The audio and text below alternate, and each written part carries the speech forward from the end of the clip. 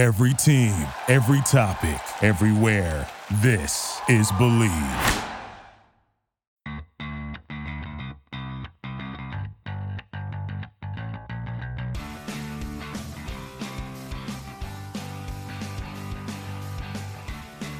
Welcome back to another episode of Revolution Recap. I'm Sean Donahue, joined today by Seth Maycomer. The Revolution suffered a 1-0 loss in Columbus on Saturday night, gave up a set-piece goal to Josh Williams off a Federico Higuain set-piece in somewhat controversial fashion, as there was some questions of whether or not the goal was offsides. Brad Friedel certainly thought it was. But the Revolution, coming off of a 2-1 victory last weekend, we're hoping to build upon that and get something out of this game, and hopefully get their second victory of the season. They had a decent spell of possession at times in this game, but really couldn't turn into many chances. But the big story, at least for me, besides the goal potentially being offsides, was Michael Mancien's red card. And we got some listener questions, and that was the one I wanted to start with. We'll dive into the game more and do more listener questions later. But the one that I really wanted to start with was the question from Adam McLean, who asked, how about that terrible tackle from Mancien? What was he thinking? Not what we should expect from the captain and highest paid defender in MLS. Seth, would you agree with that? Yeah, absolutely. I mean, this is a guy who's a veteran, who's the captain, who played in Europe, who has, you would assume, a good mentality, and knows how to avoid those mental mistakes. And for the second straight week, we say a mental mistake happened. I mean, last week he punches the ball inside the box, concedes a penalty, and this week we see him kind of foolishly go into that tackle. It's a harsh tackle. I mean, if it's not a second yellow, could certainly have been a straight red. So I see no problem, setting him out early. He has to be smarter in those moments. I do think that Friedel's system requires those center backs to press high and to try to neutralize that central threat. We saw that last week, that Ani Baba in particular, pushing high, trying to make sure that those attackers don't have much space. And Ani Baba actually last week got very anxious and had not nearly as bad of a tackle, but had a pretty harsh tackle that people were like, really, dude? Like, calm down. It's your first start back. Take it easy a little bit. So I do think that these center backs are being told to play very aggressively in that way. That said, you still have to keep your head about you. You can still put pressure on someone without doing that type of foolish tackle. So for me, just really foolish. I mean, like, everyone's going to, regardless of it puts a little bit more pressure on you when you are the captain and when you are the highest paid defender, according to what we can see in MLS. But also just being an experienced guy, you shouldn't be making that type of tackle. You should have more sense about you. So those kind of things on your resume just highlights it even more and puts it even more of a negative on Mancien. And I thought both of those yellow cards that he got were, completely unnecessary. They were in positions of the field with, other guys in support, where it wasn't like a completely tactical, we need to make this foul to prevent a goal. And honestly, the first yellow card he got, if you get the wrong referee, I think could have been a red card too. So I don't think he can really have any complaints. But I don't know about you, but when I saw those two plays, I didn't think either of them were in positions of the field where even, that type of foul was anything close to necessary. Yeah, again, it's about keeping your sense about you. And to go back to what I said, I do think it's a little bit of the Friedel system of like, hey, we are going to aggressively high press. And I think the first few games of the season, we weren't seeing that same type of mentality and the same type of play that we saw last year. They weren't quite as aggressive with the press. The press was definitely still a thing, but they weren't all over their opponent like we saw last year. And I think those last two games, the press has been all over the field. I mean, that's why last week you saw, Jones and Bai in those wide positions, because they might not be the most technical players, but they can run for days. I mean, they're quick, they're anxious, they are players that are ready to impress. So they're going to put in effort for 80 minutes, 90 minutes, however long they play. And this week we saw that Castillo, changes. So therefore we need a speedy guy to play opposite of Jones. So that's why they moved Bunbury there, because Bunbury is a guy who, again, is going to run for 90 minutes, going to run himself into the ground. So we saw the press, much more aggressive. And a part of that, again, is those center backs. So center backs saying, okay, when Higuain has the ball, we have to be on him immediately, okay? When some of those players that are very, very dangerous in the middle, we're going to be on them absolutely immediately to make sure that they're not seeing that forward field. But as I mentioned before, you can do that without, leaving your feet. You can do that without, clobbering a player. So you just got to have some sense about, yes, we are going to press. Yes, we are going to try to limit their space, but we're going to be smart about when we get there, not going in too hard. Yeah, and you talked earlier about those mental mistakes from Michael Mancienne. And of course, last week it was the penalty kick where his hand was really in a position where an experienced defender like him shouldn't have his hand in the box. And there's been other games this season too where he's been a little flat-footed on a cross that he could have stepped out and it's led to a goal. At what point do you question whether this guy is the right person to be starting every week, and be the right person to be the Revolution's captain? Yeah, my problem is that for 2 consecutive seasons, we've seen the Revs go out and bring in a midseason signing, a defender who they overpay. Okay, Claude Dielna came in and they overpaid him, and he was underwhelming. Okay, Mancienne comes in, a huge contract, overpay him, he's underwhelming. So it's just, I'd rather see them take time and try to identify that right player. And go I understand what fans want, that midseason signing. They knew they needed help on the defensive end. They knew they needed help on the back end. So they end up signing those center backs. But you look 1 year later, everyone kind of says no. Dielna's not working. No, Mancienne's not working. And now you have this situation where do you keep this guy or not? I mean, this is a guy that you've named your captain. Are you going to, for the second straight year, say, hey, you're my captain, but now you're on the bench. Now you're not in the 18. What situation do you kind of find yourself in? And I'm not sure that Mancienne would find himself not being in the 18 right now. It probably had to do with his locker room presence, which I don't know much about. But the fact that there's no other defenders on the roster that can play center back. True, very true. But it's just a bad look for the Revolution who keep overpaying for these players that don't produce. And I'd rather them take the time and really try to identify. Even right now, they probably need a center back. We know they probably need some depth, either as a starter or as a depth piece.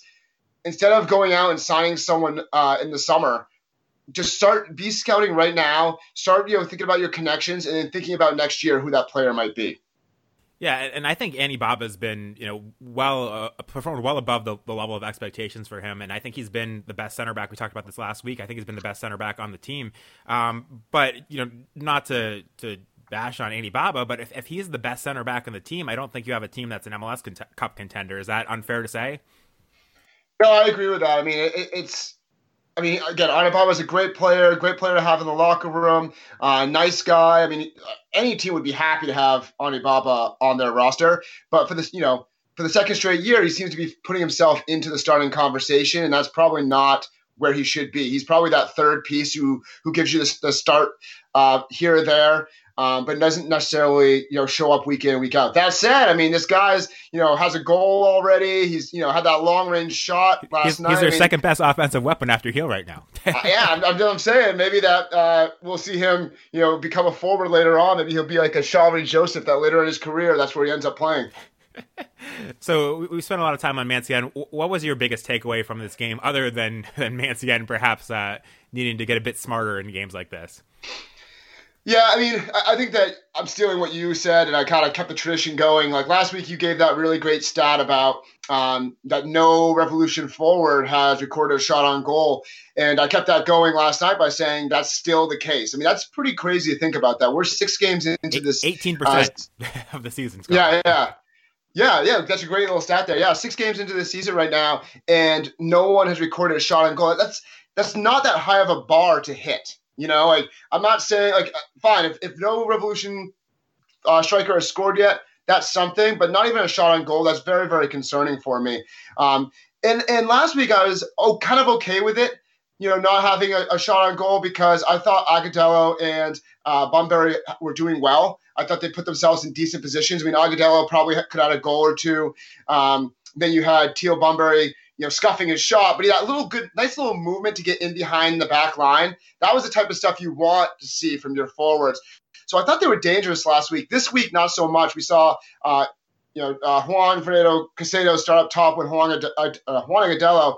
I didn't think either of them were that dangerous. To me, they're a little too similar in the fact that no one's going to really get behind that back line quite as much as Teal Bunbury. I can understand putting Teal Bunbury on the wing because you want his speed, you want his effort. There's one point where Bunbury does a really great job of tracking back and preventing a counterattack from the Columbus Crew. But you miss a little something with him not up top.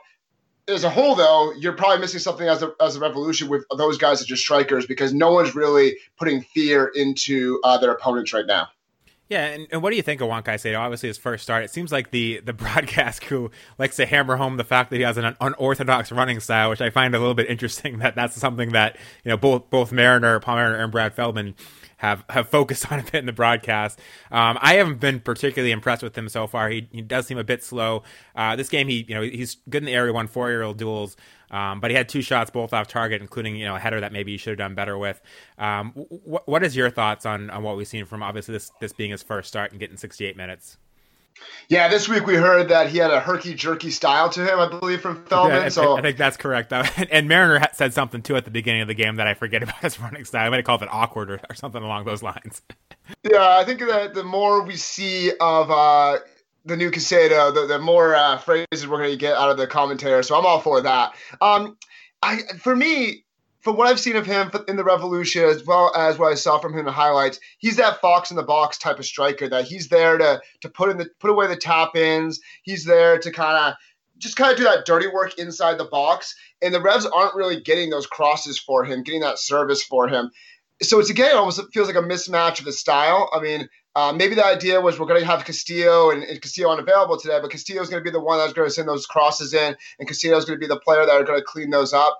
But I haven't been overly impressed with what I saw from Caicedo so far. His best moment in this game came in the second half, I believe, and Carlos Gil, who's excellent week in and week out, and we're seeing him more and more find those seams. That was a little bit of a criticism I had early in the season, that he was playing so high up that he wasn't really allowed to find the seams and orchestrate the game as much as I like. Now that he's playing a little bit further back, he can see more of the field and he can jump into those spaces, then play that next ball. So in this play, Carlos Gil comes from deep, gets the ball on his foot, and then plays a through ball that gets to Caicedo, and Caicedo kind of falls inside the box. To me, not a penalty. When you look back, it definitely looks like Zach Steffen got the ball first before he got Caicedo. But Caicedo was asking, as any good striker would, asking for the penalty call.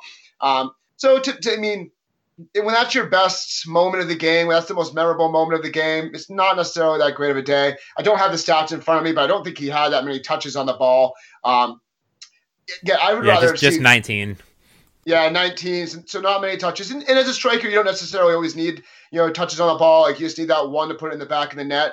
But I never really felt like he or even the Revolution had many dangerous opportunities that were going to change the game. I never really thought. Yes, I thought the effort was really good. I thought this is a game that the Revolution could have gotten a point out of. I mean, they played well enough to get a point out of the game.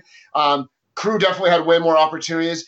Overall, Crew definitely could have gotten more goals, but the effort was there. But they offensively never really seemed like they were going to get a goal, and they never really seemed like there much an opportunity of getting 3 points. Yeah, and you kind of touched upon my takeaway, which is essentially that effort alone is not enough to get the Revolution to the playoffs, and I think we saw it in this game. DeJuan Jones got the start again.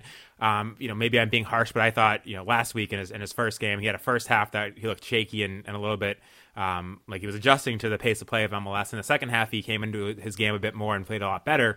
In this game, I thought it looked more like his first half again than it did in the second half.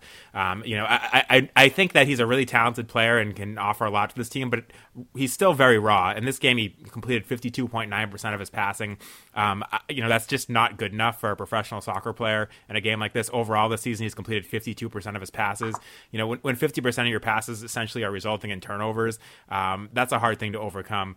So I didn't think Jones was good enough in this game. And when I saw this lineup and I saw the lineup the week before, to me, this is kind of Friedel's all-effort lineup. You're going to get a lot of effort from DeJuan Jones. You're going to get a lot of effort from Brandon Bye, Andrew Farrell, Teal Bunbury. Those are all guys you can count on to give you a good work rate every week. And of course, Carles Gil, who in addition to effort, combines a lot of adds a lot of skill to this team. But Jones and Bye are guys that maybe don't have the level of defined or talent at this point in their career to really make a difference in a game like this. I just don't think the Revolution can keep playing this lineup and win enough games, which is what I said last week as well. On the flip side, I thought Pania came in and at least for those 3 minutes until the red card happened where he was out there, I thought he was the best player on the field and really added a spark to this team, which is certainly a positive. He had one of the Revolution's only 2 shots on target. He created a chance. He had 2 shots himself. I thought he had a really good game, all things considered. difficult to play after they were down a man, but he really provided a spark in this game, and I think has earned himself more minutes going forward. And Pania actually had more touches than Jones did, even though he only played half as much time. What did you think of those two guys' performance? And do you think Jones maybe, again, it's harsh because he's a rookie, but maybe just isn't ready yet to be an every week starter? Yeah, I think you're right. I think that you play Jones because he's energy, and he's doing that. He's working hard. He has some decent moments every now and then. Like, you can see there is some quality there, but there's a lot of pressure. I mean, the game's faster, the game's more physical. You have to know where you're going to be passing. You have to have a plan before you receive that ball. And that can be difficult sometimes for Jones. And you mentioned it with the passing percentage. Well, and they're not long like passes that he's attempting that he's missing. These are short passes that he's off the mark on. And I mentioned last week that one of the plays that led to a very dangerous chance last week was a pass to Agudelo where Agudelo was about 3 feet from him and he overhit it and hit it out of bounds, and that led to a throw-in that ended up being a good chance for Minnesota. So they're really not, if you look at his passing chart, these passes he's not connecting on aren't necessarily difficult passes either. Yeah, and like you, I'm concerned about the long-term success rate of this strategy. I mean, we saw it last year. The Revolution come up with a high press. They do very, very well, and it kind of tampers off as the year goes on, partly because teams figure them out and partly because you start to exhaust the players on your team. And then especially as the results don't come in, if you start losing, you got to imagine if you're a player, you're like, really? Like, we're going to be working this hard in order to lose games? So it's got to be difficult to keep these players going 110% through the entire season, especially as summer comes, the heat starts to come in. So there has to be really that plan B. I thought we started to see the idea with the plan B, a little bit more possession style earlier in the season. But to be fair, I don't think it was as successful as that high press system because they weren't really finding those gaps. They weren't really, making things happen on that attacking third. So yeah, I definitely agree that Pania looked good last night. His energy level looked higher, which is good, which is a good sign for the Revolution because it had looked low early in the season. That said, even in the early moments of the season, we're still seeing that Pania is one of the Revolution's best attacking players. I mean, if you go back and look at a lot of those games, some of the Revolution's best plays, if they weren't being produced by Carlos Gil, they were going through Cristian Pania. So even though he might have had a really low effort, energy level was low, he wasn't playing his best soccer, he was still, taking on people or, using space effectively or creating space by others by, being that guy that the opponents have to focus in on. So, I mean, you got to get him on the field. He's going to be more dangerous than a Jones, than a Bai, and that's going to create more opportunities for other players. And he's creative. Like, he knows how to find the back of the net. He's been a professional for quite a while. So if you got to coach him up, you got to make sure he gets that energy level. You got to make sure he has that commitment because when he has all those things, he's a very, very good player. Yeah, I'm 100% with you. If you can't get a guy like Cristian Pania motivated, there's bigger issues there because I think this team needs Pania on the field to be successful long term. Carles Gil doing a great job creating, but he can't do it all himself. And if teams can focus in on him, which I think they can to a certain extent when when Pania is not on the field, that's eventually going to hinder his ability to create chances. So I'm 100% with you on that. This team needs to find a way to get Pania out there and get him motivated and find a way for him to contribute to this team. Like I was saying, the guys that are out there, I don't think it takes much effort to motivate a rookie that's fighting for playing time. And a lot of what I look at with this team is Friedel finding the guys that are going to be naturally motivated because they're fighting for minutes. And that's all well and good. And I think it got the job done against Minnesota and exactly what the team needed then. I give Friedel credit for that, but I just don't think he can stick with that all season. The other thing that kind of shocked me in this game was that you had Diego Fagundez, who was, again, one of the Revs' best creative guys last season, on the bench with the team needing a goal. And in the 80th minute, they bring on Buchanan instead of Fagundez. Did that sub surprise you at all? Because it certainly shocked me that, you have a experienced guy like Fagundez and you bring on, more of a raw guy in Buchanan in that situation.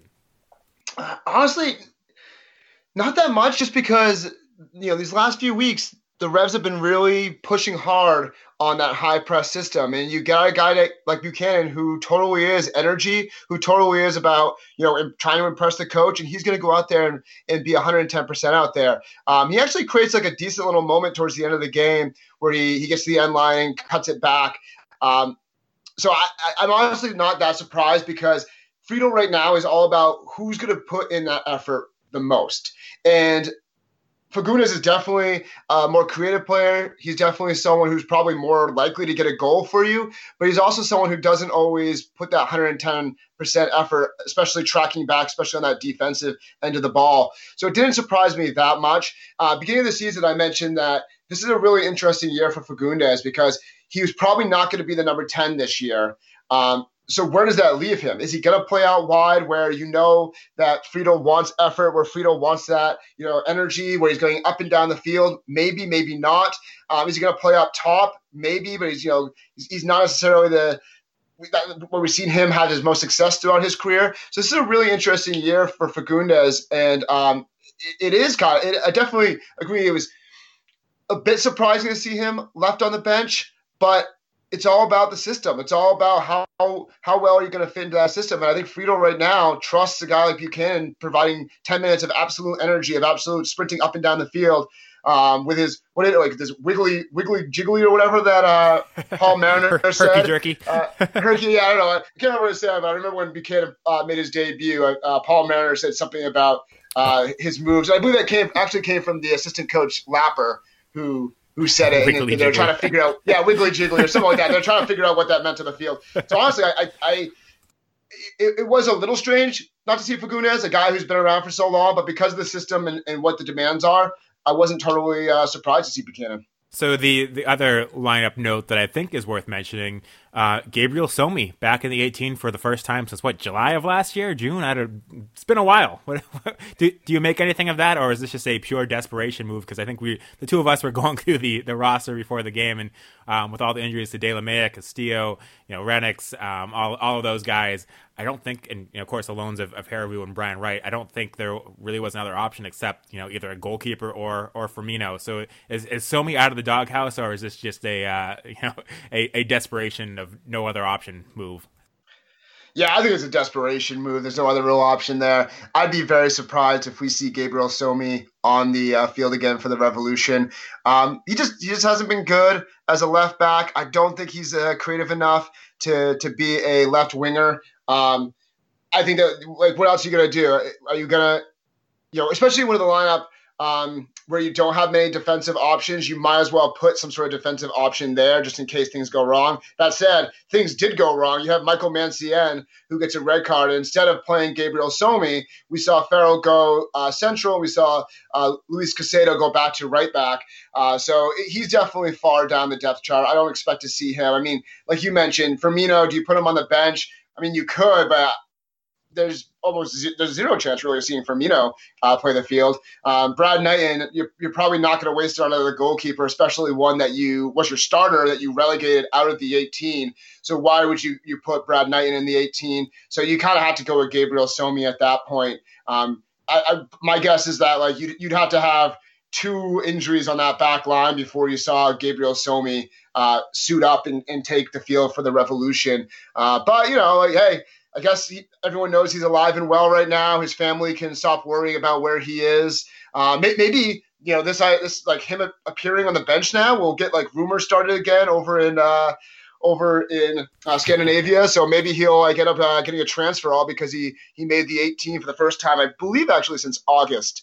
So yeah, I don't expect him to do anything going forward. And you mentioned Cropper. What in the goalkeeper situation? What do you think of Cropper's performance in this one? He didn't have a single save and had that kind of shaky moment. I think it was the 13th or 14th minute where Higuain got behind him. He came off his line to try to stop it and just whiffed on the ball entirely.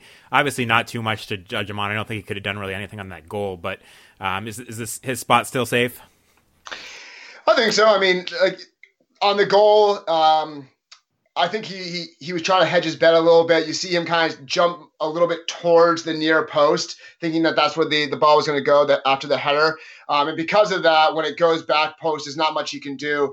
I don't really blame him too much on that goal. Like you said, he had that kind of big moment where he has to decide, am I going to go or not? And we saw something similar last week where if you're going to be a goalkeeper for the Revolution, you have to be ready to get off your line. You have to be confident about that. And he talked about that during the Far Post podcast this past week, where he said, all right, I know that there's going to be some extra space between me and my back line, and I have to know, am I going to go or not? And if I'm going to go, I have to be 100% committed to it, 100% ready to go, and do my best to clear that ball and to neutralize any type of threat.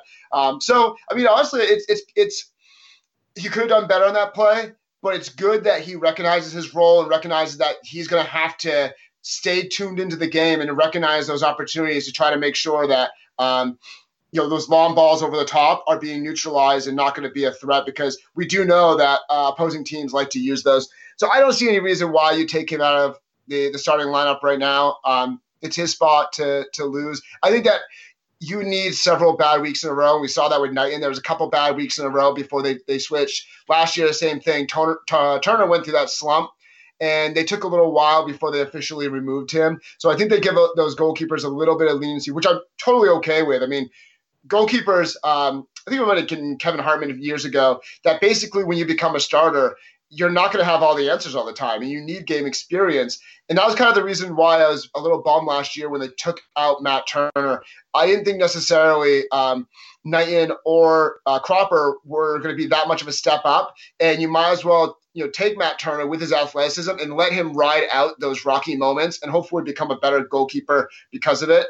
So, yeah, I mean, right now, if Cropper's the guy, I say you kind of ride with Cropper, and unless things go really, really bad week after week, he's your starting keeper. Yeah, I'm with you, and I'm still of the opinion that Matt Turner has the highest upside of any of the keepers on the Revolution roster. I think there was, obviously a lot of expectations for Cody Cropper with his pedigree, but I feel like we've seen enough of him, and we've certainly seen enough of Knighton to kind of know what their ceiling is. Where Matt Turner, when he was at his best last year, I still think that the upside there is higher than any of these guys. But consistency wasn't there last year, and obviously wasn't there in preseason for him. So I'll be interested to see if he gets a chance at some point this season. But to me, he's still the most exciting goalkeeper option for the Revolution. Was there anything else in this game you wanted to touch on before we jumped into listener questions and some comments from Carles Gil this midweek? I just think it's important to recognize that it's a 1-0 result. And that's kind of a close result on paper, but I think the Revolution could have gotten a 0-0 tie, but there's also other moments where Columbus were threatening, and then the Revolution had to do a little, last-ditch defending to make sure the game, stayed the way it was. So Mancy had actually had a nice little stop early in the game that could have ended up as a goal. You saw a goal line clearance off of Higuain corner kick by Scott Caldwell. Yeah, absolutely. So I think that it's one of those games where if it was 0-0, I would have been okay. Yeah, fair enough. Like that's probably a decent result considering what happened in this game. But I think this game could have easily blown open, and we could have seen it 2-0 or maybe even 3-0 for Columbus Crew. Versus I didn't really think we were going to see much scored by the Revolution. I do also think that we should mention the goal that was scored. Did you think it was offside or not? So freezing frame down to the point where Higuain kicks the ball, it looks to me like he's slightly offside. But with that said, I haven't seen that at straight angle. There's another Revolution player further back in the box that I think I think he's still offside despite that. But without seeing it from a straight angle, without seeing the geometry that some guys do to prove whether or not a guy's offside, I can't say for 100% certain. If I were to guess, I'd say yes, it was offside.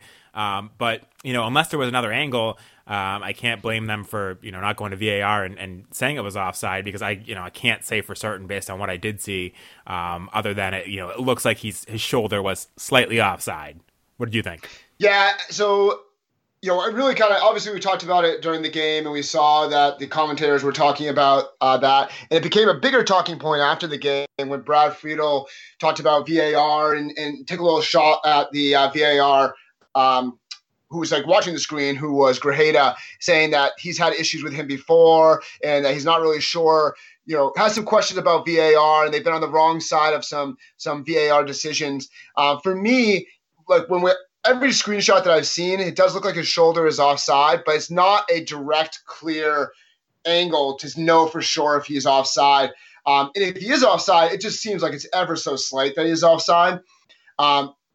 So I know that we talked to Jake Cantonese, the New England referee expert, and he said that it being that close, he's not sure if he'd be willing to, say it's definitely offside. So unless there was a better angle, I'm okay with the call standing that you're going to allow the goal because it's just hard to tell from the angles that we've seen. So maybe there's an angle we haven't seen that definitely commits that he's offside. But when you think about that idea of clear and obvious error, I'm not sure if it's clear and obvious. I'm not sure if it's 100% clear that he's offside. So therefore, that's a tough call for the VAR and certainly the sideline referee to make.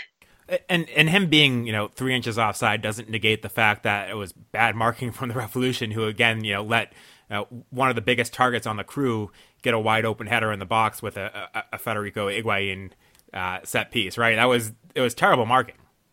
Yeah, and there's a lot that you can take away from the play, and Friedel mentioned that, right before the play, you have Waylon Francis and Teal Bunbury battling it out. It looks like Waylon Francis commits a foul on Teal Bunbury, but the referee lets it go. Bunbury then comes and knocks over Waylon Francis, and that's where you actually end up having the free kick. So Friedel was actually talking about, hey, if the second one is a foul, which he doesn't argue with. He says, you know what, I'm fine with that being a foul. I'm fine with the Teal Bunbury tackle on Waylon Francis being a foul. Then the first one should be too. So, he was saying that we shouldn't even be talking about that free kick. But like you said, from there, you have to defend. You put the Crew in a position where you have a guy that can hit a good cross. He can put the ball exactly where he wants it. So you need to make sure you find those targets and immediately deal with it. And later on, soon afterwards, we saw a corner kick, like I mentioned. And again, poor marking leads to Scott Caldwell having to make that last-ditch effort. So calls are not going to go your way in a game. It doesn't matter what level. You play rec soccer. Everyone has bad referees. You just live with the referees that you have. And rec soccer, we don't even have VAR. So in this situation, you have to defend. You have to get behind the ball. You have to make sure you have your marks. I agree with you in the sense that you deal with the situation how you deal with it. Calls aren't always going to go your way. Well, and you mentioned those set pieces. The Revolution had more corner kicks than the Crew. They won more fouls than the Crew.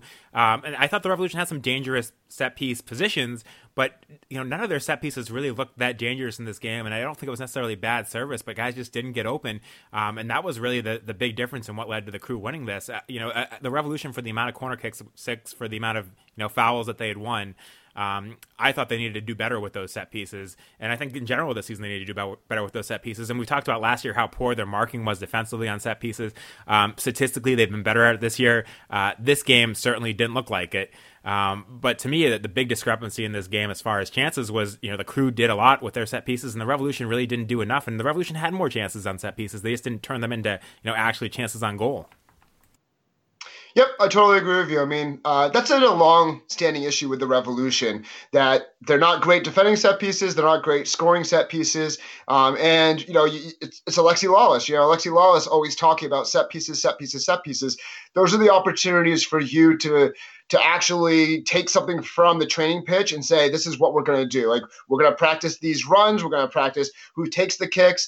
So those are really the opportunities that you can most control in a game. And for years, the Revolution haven't really been good at them. Yeah, and the Revolution too had, to be fair, Friedel was crediting their effort, and the Revolution had a lot of possession in the final third. They had 165 passes in the final third compared to 69 for the Crew, and they just didn't do enough to create chances out of that. And it goes back to, I think, what I was saying earlier. If you have a guy like Christian Penilla who can create chances when you're in possession in the final third, that opens up a lot more opportunities for you. I just don't think Jones is that guy, and that was part of the Revolution's problem. And to be fair, it's been part of the Revolution's problem even when Penilla's been on the pitch this year. What do you think the Revolution need to do to kind of turn those possessions in the final third into actual chances? Because it still seems like this team can only create chances when it's fast break counterattack.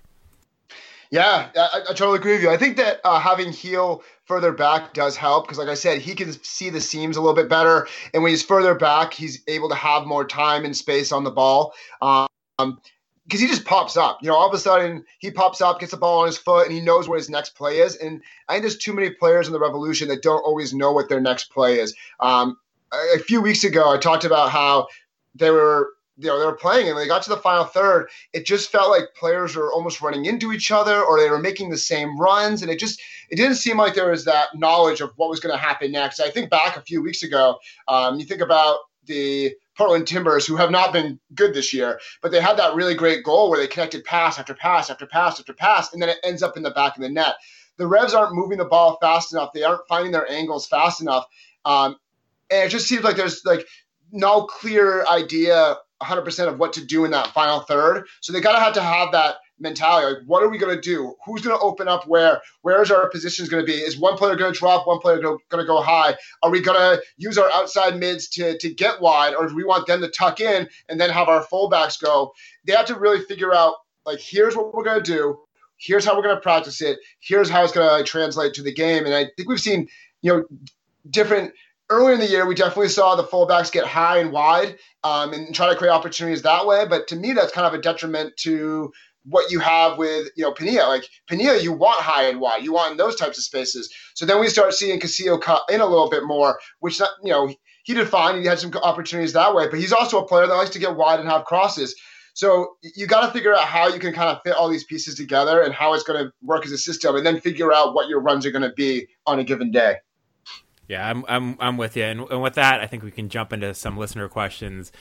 We got 8 of them from James Downing. I think we already touched on some of those, so we'll skip over some of those. He asked about the set piece and whether they could have defended it better. I think we both agree they could have defended it better, despite it being a great ball. His other question was about Pania, and he asked, familiar lack of ideas in the offensive third, as we just talked about. Was Pania only good last year due to the early success of the high press? What do you think about that? I think that the high press definitely suited him. I mean, think about how many times that someone would get the ball, they moved it to Fagundes moved it to Pania like sprinted in on net, finished the opportunity. But I also think that you see the quality of Pania. Like, he can do the step overs, he can go one-on-one with a player, he can like find that space and like dribble into the field. So he's a quality player. You just got to figure out how you want to use him and how you can get the best out of him. And again, you got to get that effort piece too. Like, he has to buy into the system and make sure that he's going to do things on both sides of the ball. And if you're not going to have him, like if he's not doing that for whatever reason, whether he's uncomfortable, he's not able, but effort, like his energy level's not there, or his fitness level's not there, can you adjust the system to get the most out of him? Because I think that you need to have him on the field. I mean, go back to every game and you see that he's creating opportunities. Even on his worst games, he's the one, like, he's the player getting a shot off. He's the player that's like sneaking in. Then like, I think a few games back where he came towards the center of the field and he was the one that was like pushing into that space and eventually gets the ball over to Heel. Heel has a shot that's saved, and then Fagundes has a shot that's saved. I mean, that was created by Christian Pania. So even though that wasn't a great game, he created that play.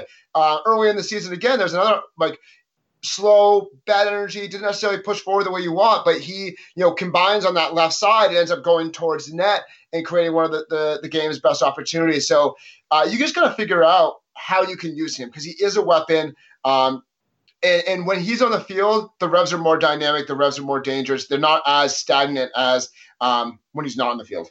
Yeah, I'm with you 100%, so I'm not going to be too repetitive, but I agree with you that Pania is a player that, can benefit from the press. He's great on the break like that. But, I think we saw in this game that when the Revolution did have possession, and again, I think earlier in the season, we maybe saw the opposite, where he wasn't quick enough when the Revolution were in possession in the final third. And, that was a bit of a problem for the Revolution. But I thought in this game was, one of his better performances of the season, albeit only for 30 minutes.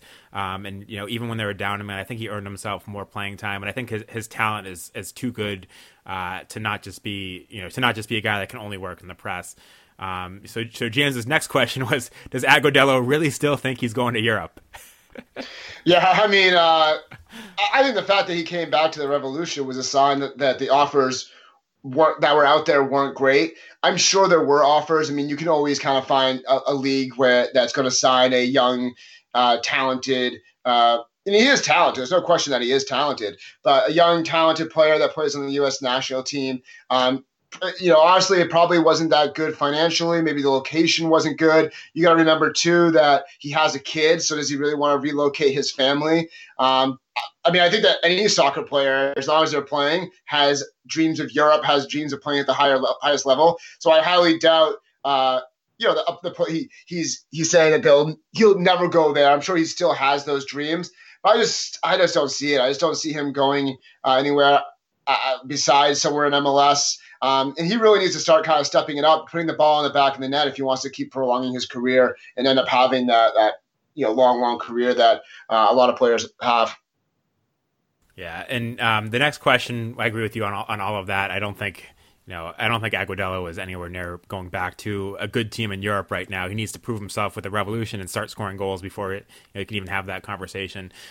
His next question was about Mancienne and whether or not it was a result of Friedel's tactics, the fouls he's committed, or if he just stinks. I think we talked about it being a little bit of the tactics and also lack of intelligence on some of those plays. He asked about Friedel's not shaking Higuain's hand post match. I think it was actually Marcelo Nevlev who didn't shake Higuain's hand post match. What do you make out of that? Yeah, I'm not sure. I have no idea. That's definitely something that's happening that we haven't seen. I mean, it's hard for us not having been there, not having been on the bench to see the interactions to really even guess what that is. But it's definitely worth mentioning. There is a GIF out there on the NARevs hashtag. I believe JT. I can't remember the Twitter account that I retweeted it from, but definitely go take a look at it. It reminds me, remember the old Heaps, Heaps standing at midfield waiting for someone. Yeah, the phantom handshake. So it's obviously not that, but it's always funny when you have that post-match drama. You think of Caleb Porter in a similar situation back in the day. It's always fun to see those types of things. But yeah, I can't really speculate to what was going on with that. Yeah, and we know Nevlev did a lot of coaching in Central and South America, so I don't know if there's any history there that we're not aware of, but just worth throwing that out there that it's possible there's some sort of history even before that because of his Central and South American ties and Higuain obviously being from Argentina and playing in the leagues down there. But I don't know what to make of it other than it's kind of bizarre, and I'm curious if anyone will ask him about it this week, but. It was weird to see that on TV, and yeah, if you haven't seen it, look for the GIF because it's a very odd one. But it was Nevlev and not Friedel as far as I could tell. We already talked about Caicedo number 2's first start. So James also wanted to ask about Diego. We talked about that as well, but his question was, what did Diego do? What are your thoughts on what Diego did to not only get taken out of the starting lineup but kind of not be one of the first options off the bench, especially because, and it's worth noting again that Diego was the number 10 last year for the Revolution, and Friedel really sang his praises for a lot of the season. What's different this year? Yeah, I mean, I wouldn't look too much into, Friedel praising certain players at any given time. I mean, let's not forget that Zachary Herivo is supposed to be the backup to Diego Fagundez as the number 10. He's saying that if he was going to put the number 10 in, it would have been Zachary Herivo. Remember now, Zachary Herivo is down in Birmingham, didn't really make many appearances last year. So, there's definitely a situation where last year, Friedel is going to support his players. He's going to support Fagundez, Herivo, whoever it might be. So you don't want to always look too much into those comments. To me, I think it's probably the idea that he doesn't put in that defensive tracking as much as he wants to see, and he's not really sure where else Diego is going to be used, especially if you're going to play with two strikers. Is he going to be another striker that's up there? Maybe. He's not going to be he's not going to be in the middle with, Conwell and Heel are playing really well there, so those are going to be your two. So that puts him in a position where he's going to be out wide, and if he's going to be out wide, he has to really be tracking, be on both sides of the ball. Again, think about Teal Bunbury. Teal Bunbury goes up and down that flank all day long. Diego Fagundez isn't necessarily that player. So it goes back to me, like, who is Diego Fagundez right now? Like, what is his future going to be? In the beginning of the year, there was talk that he wanted to get out of his contract. He wanted to go somewhere else. And there wasn't really any serious offers, but like, where did that talk come from? And you kind of put it here and think about, did Diego think that this is going to be a difficult year for him, that he wasn't necessarily going to get the playing time that he wanted? And that was kind of hushed a little bit because he did have a really solid preseason. He was scoring goals. He looked active. He was combining with college heel. But then you find themselves in a situation where this is a big game. You need a goal. They don't go with him. So you're kind of interested to see like what his future holds.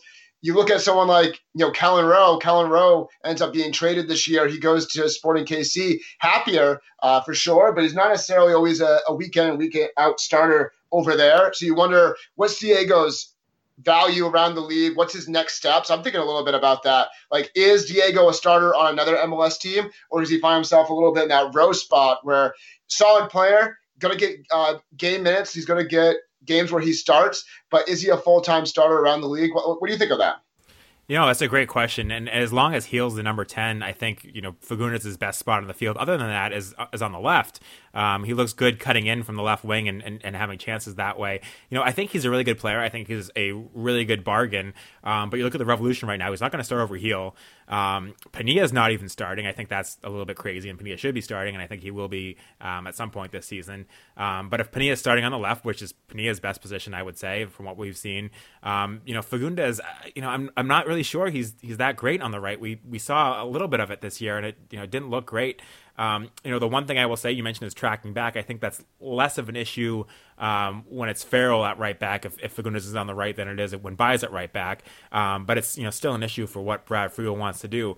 To me, a guy with the talent of Diego Fagundes should be able to start somewhere in this league. If he's not a great fit for Friedel's system, maybe that's not here.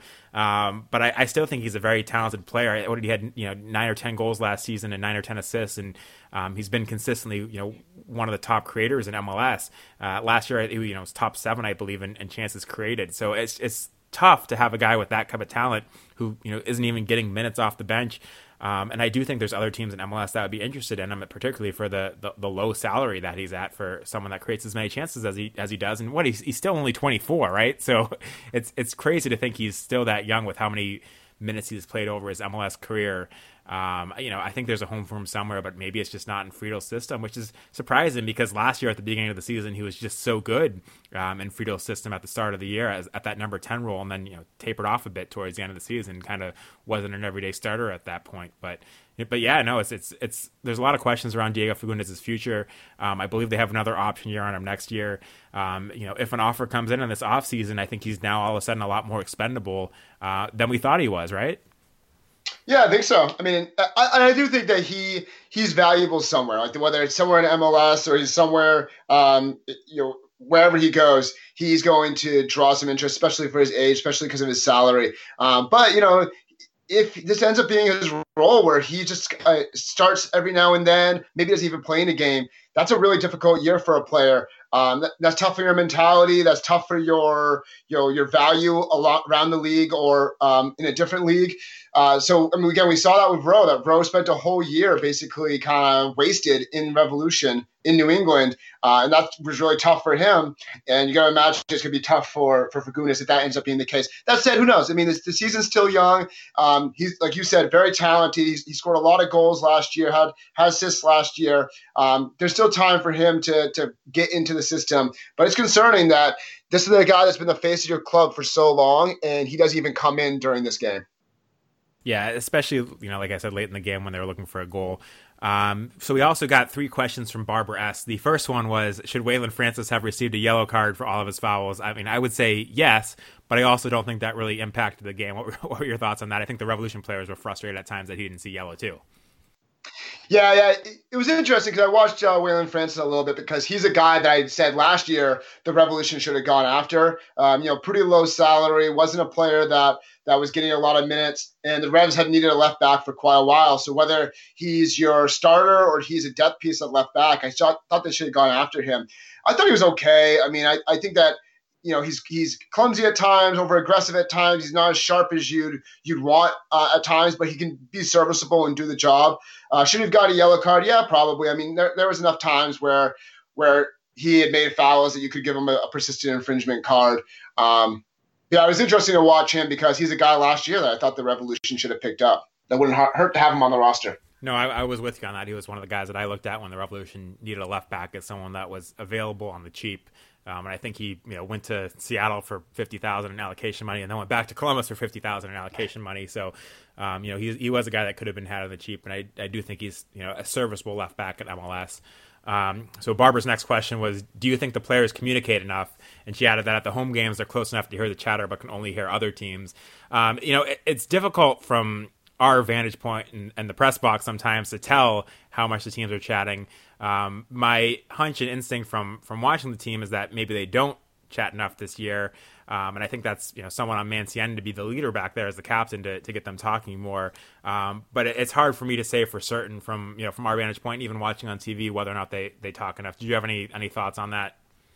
Yeah, I agree. It's hard to know because you obviously can't hear that well on the TV broadcast. And when we're at games, we're usually up in the press box, so you can't really hear those types of things.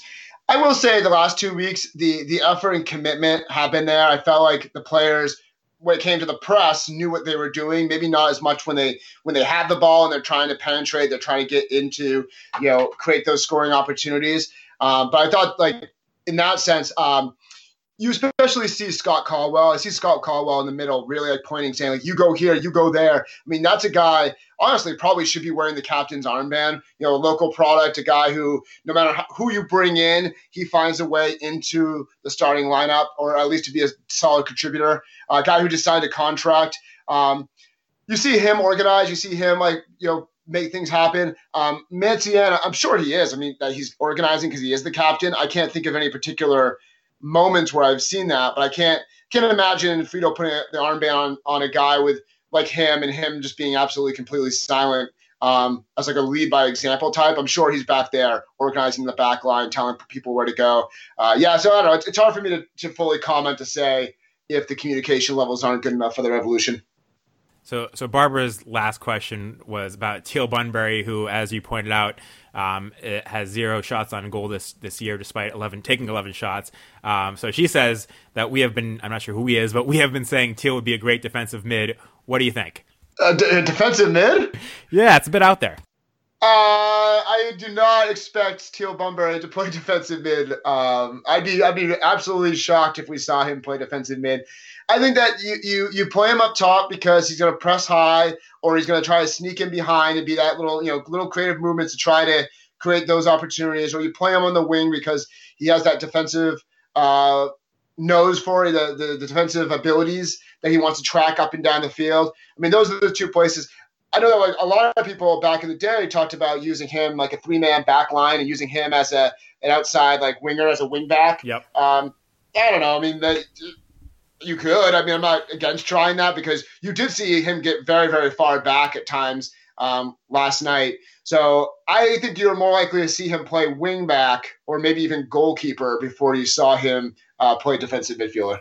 Yeah, so here's my thoughts on this. I think, Teal, obviously, as we talked about, puts in a lot of effort on defense. He's a very hard worker. I can see why you might have that thought, but I don't think he has the positional awareness to play that role. Certainly at 29, I don't think it's a good time to move somebody to an unfamiliar role and try to develop it there. But certainly his defensive effort has been great. So I mostly agree with what you're saying there. I think in an ideal world, Teal is kind of your change of pace striker off the bench, or maybe your change of pace winger off the bench. But right now, for the Revolution's depth, I think he's probably your best right winger, unless Fagundes can somehow figure out how to play over there and get that done. But so far, I don't think that's been the solution. So I don't think we're going to see him moving from his current roles, and I certainly don't think we're going to see him at defensive midfield. And just to try to jump in there, one other thing, I don't want to spend too much time on this idea of like him playing defensive midfielder, but I think that he needs space in front of him to do well. Like, he's not someone who necessarily connects passes in tight area very well. He's not someone who necessarily dribbles at players very well. There's often criticism about his touch, even though he had that really nice touch earlier this season. So for me, you need space, and if you're Teal Bunbury, that space is going to happen either up top or on the outside wings. So I think that that's the best places for him. So 2 final questions. This first one comes from Greg Johnstone, who could not join us on the podcast this week. He's down in D.C. enjoying himself this weekend. He raised this question, I think it might have been when you were on the podcast before, about over-under for Caicedo scoring 5 goals this season. I think back then we all thought probably over. What are you thinking now? Yeah, I mean, he's the genius that said that he was taking the under in that situation. I will say this. I can't remember exactly what I said, but I think one of the things I said was that it would be a disaster if he didn't score more than 5 goals. It'd be a really good indicator that the Revolution scouting isn't good enough, and that probably the Revolution attack isn't good enough. I mean, remember, this player is a TAM player. This is a big signing that came in during the offseason. And there was actually, and I know it's all about the financial part of it, but like when they first announced him, they're like, hey, he's either going to be TAM or a DP. So that kind of indicates that he's making a pretty decent salary. That they might be, paying down. So imagine if you announce him as a DP striker, that this guy was a DP striker. Again, I know it means different things, and it doesn't have to be a Zlatan type player to be a DP, but that's a lot of money to spend on a guy, especially after spending a lot of money on Gabriel Somi or Wilfred Zahibo or guys that, I mean, even, Luis Caicedo isn't starting right now, and he's a TAM player. Panilla's not starting right now. He's a TAM player. So you really got to think about how well they're managing the roster and how well they're spending their money. So to me, the beginning of the year, you have to take the over on 5 goals, even though he didn't score in preseason, even though he didn't look good. You think that he's going to get it. You would think they'd give him plenty of opportunities to impress, given how much money they sank into his contract. I imagine it's more than a 1-year contract. I mean, that you bring this guy in, you probably give him 2 guaranteed years, like we saw with Somi, like we saw with Zahibo. So I mean, maybe he starts to get things going. Maybe he starts netting goals, but I still stand by the idea that it'd be disastrous if he gets less than 5 goals this year. Yeah, I agree with you, and I take this tweet from Greg as a bit of a brag from him to say he was right after all with that prediction. And I'm going to go with the under now. I agree that it's a complete disaster if he does finish with less than 5 goals, but yes, it's still early, and yes, there's still plenty of time for him to turn things around. But just based on what I've seen, I'm going with the under at this point. And with that, the last question we got this week comes from Any Revs UK, who said, even with the DP signing that is supposedly coming in June, can the Revs still make the playoffs? And I think it would be July, right, if they were to sign a DP, unless it came in, before the before the window closed in May. I think it would have to be July. But essentially from this, is the DP signing too late for the Revolution to make the playoffs? I think is what's being asked here.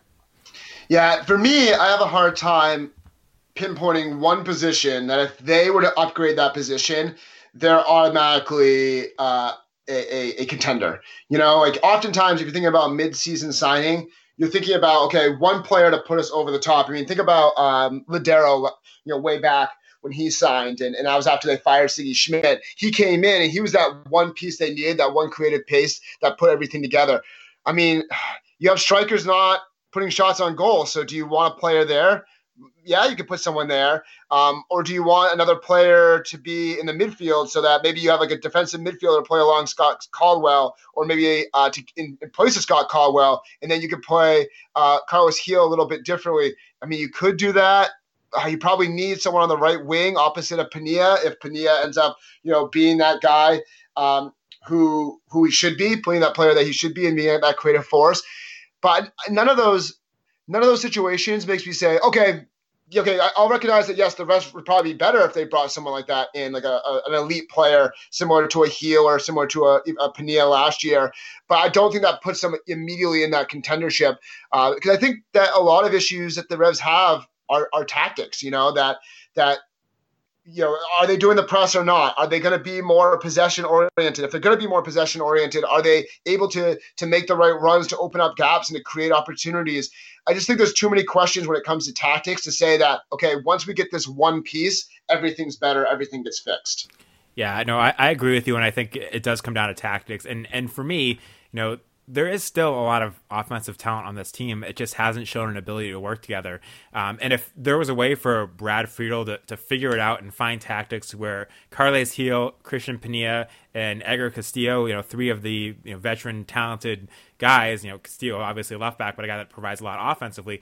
If Brad Friedel could find a way to get all those guys on the field at the same time, and be very effective together, because we haven't seen it yet. I think we've seen Castillo and Pinilla kind of get in each other's way, and it just hasn't worked out. But if he could find a way to get those 3 players working effectively on the pitch at the same time, I do think the Revolution could potentially hang around long enough to be in the playoff picture, and then sign that DP that would get him over the top. But there's been nothing yet to indicate that Friedel can find the tactics that do that. So I'm with you, and I don't think the Revolution will be in a position to really make a playoff push if they don't sign this DP until July, unless something significant changes in the tactics, and I don't, I haven't seen enough to suggest that it will.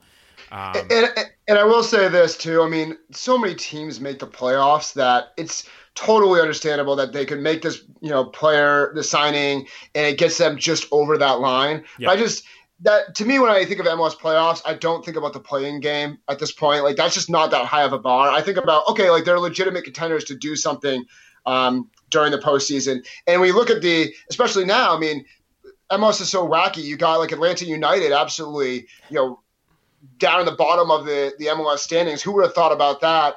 You have NYCFC not really putting things together. So, I mean, anything could happen. You could see them sneak into the playoffs. but I just don't expect them to be a contender. And I have more faith that, Atlanta United will figure things out, whether it's, firing Frank DeBoer or bringing in more players. NYCFC, same thing. I kind of have more faith that they'll kind of get things together. New York Red Bulls.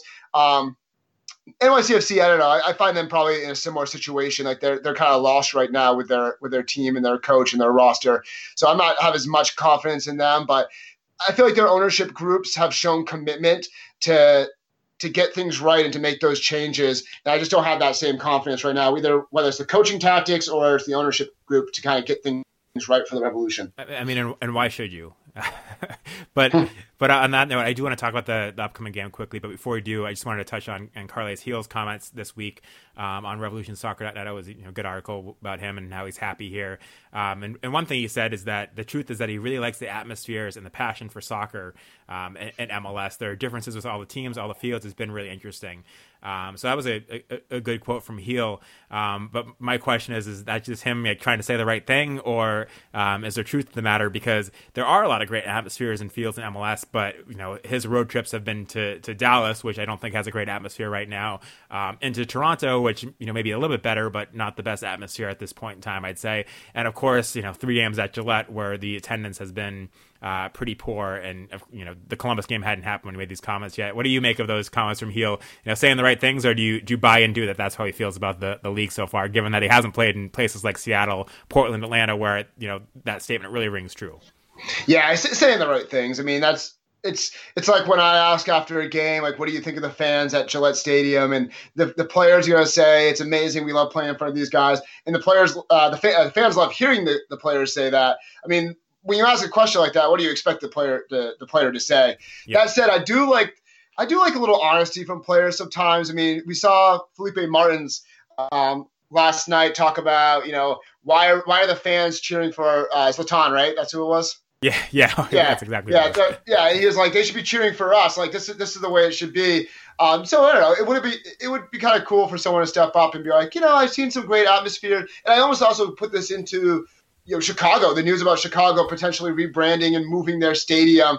And, if someone were to step up and say, I see a lot of potential here in New England, that if we get that Boston stadium, we're going to be the best, franchise in MLS, which could end up being pretty true. We could get like a really good situation once we move to, if the team ever moves to Boston. And I think that would be a more honest comment to say, like, there's a lot of potential here. Because I do think the supporter groups do a great job for the Revolution. I mean, they show up, they try to be as loud as possible, but it's tough to make it to Gillette Stadium. And I know that, I've been to Orlando City games. I went to the LAFC game last summer, LAFC versus LA Galaxy, and those atmospheres are an adrenaline rush. It's addicting. It's an amazing atmosphere. So there are really great atmospheres around the league. I don't think Gil has seen the best of the league so far, unless he's talking about what he saw on television. And I think sometimes you want a little bit of honesty. And if he would be like, I love the fans here. They're great. They're committed. They're doing all the right things. But I see potential in how we can build this brand in Boston. I would have applauded in that situation and been like, you know what? I love the honesty. Appreciate what you're saying. And it kind of puts a little pressure on the team. But of course, a player's probably not going to say that. It's not a likely thing to say, especially if you're a new player. Especially after 5 games. But yeah. I'm with you. And I had the fortune of going to Portland last year for a Portland-Seattle game, and just the atmosphere there was incredible. So there are a lot of great atmospheres in MLS. But I think, honestly, Gil hasn't experienced one of those yet. So yeah, I think it's more of a lip service of saying the right things at this point. And with that, before we wrap things up, you mentioned Atlanta and the struggles they're having. They're next in the Revolution schedule, a home game for the Revolution. And as bad as Atlanta's been, they've had 2 weeks off. This was their bye week. So they get 2 weeks to prepare for the Revolution in that game. What do you expect, and what happens if De La Mea is still unavailable to play, and obviously Mancienne is suspended? Yeah, I mean, that's the big question right there.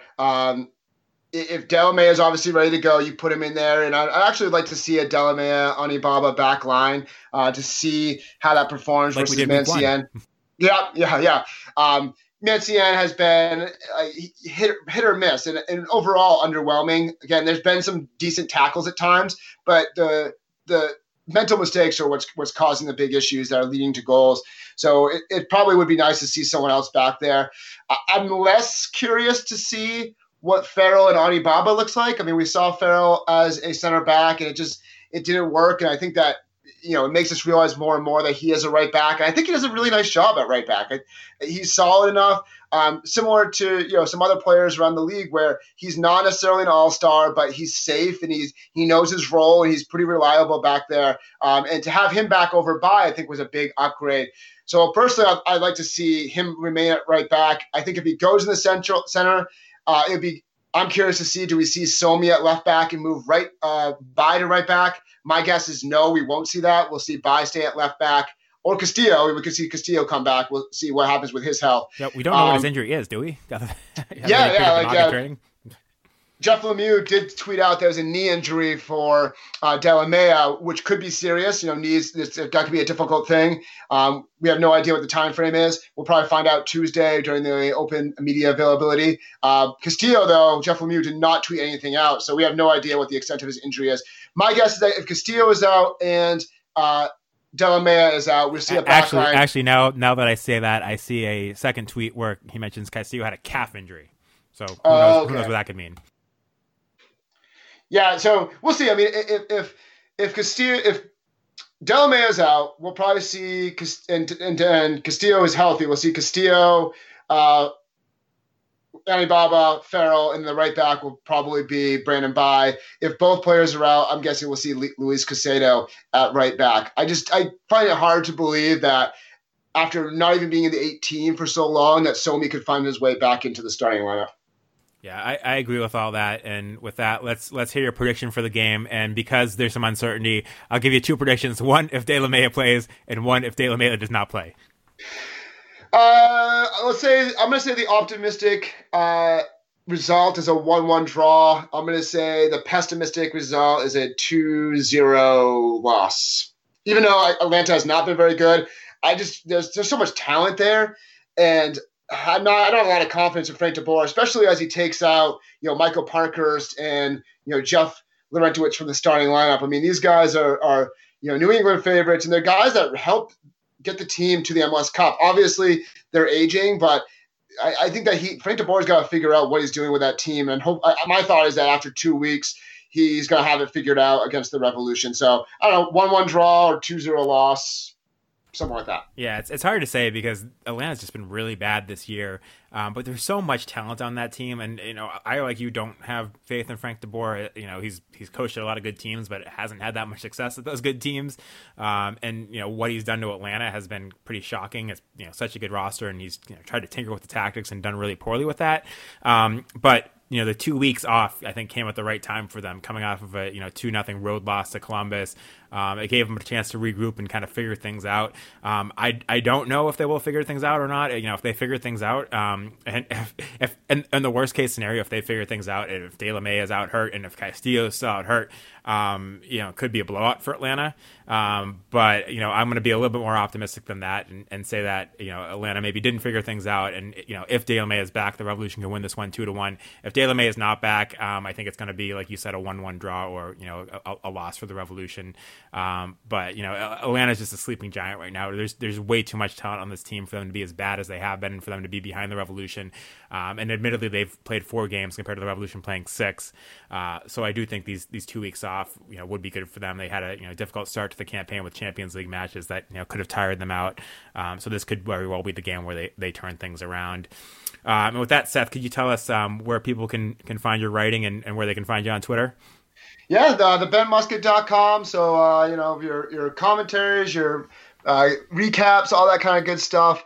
So check out my writing there. And on Twitter, I'm at SethMan31. Let me know. Follow me and join the conversation. And make sure you follow Revolution Recap on Twitter, and you can follow me at Sean L. Donahue. Thanks again, Seth, for joining us this week, and thanks again for everyone who sent in their questions. We'll be back next week.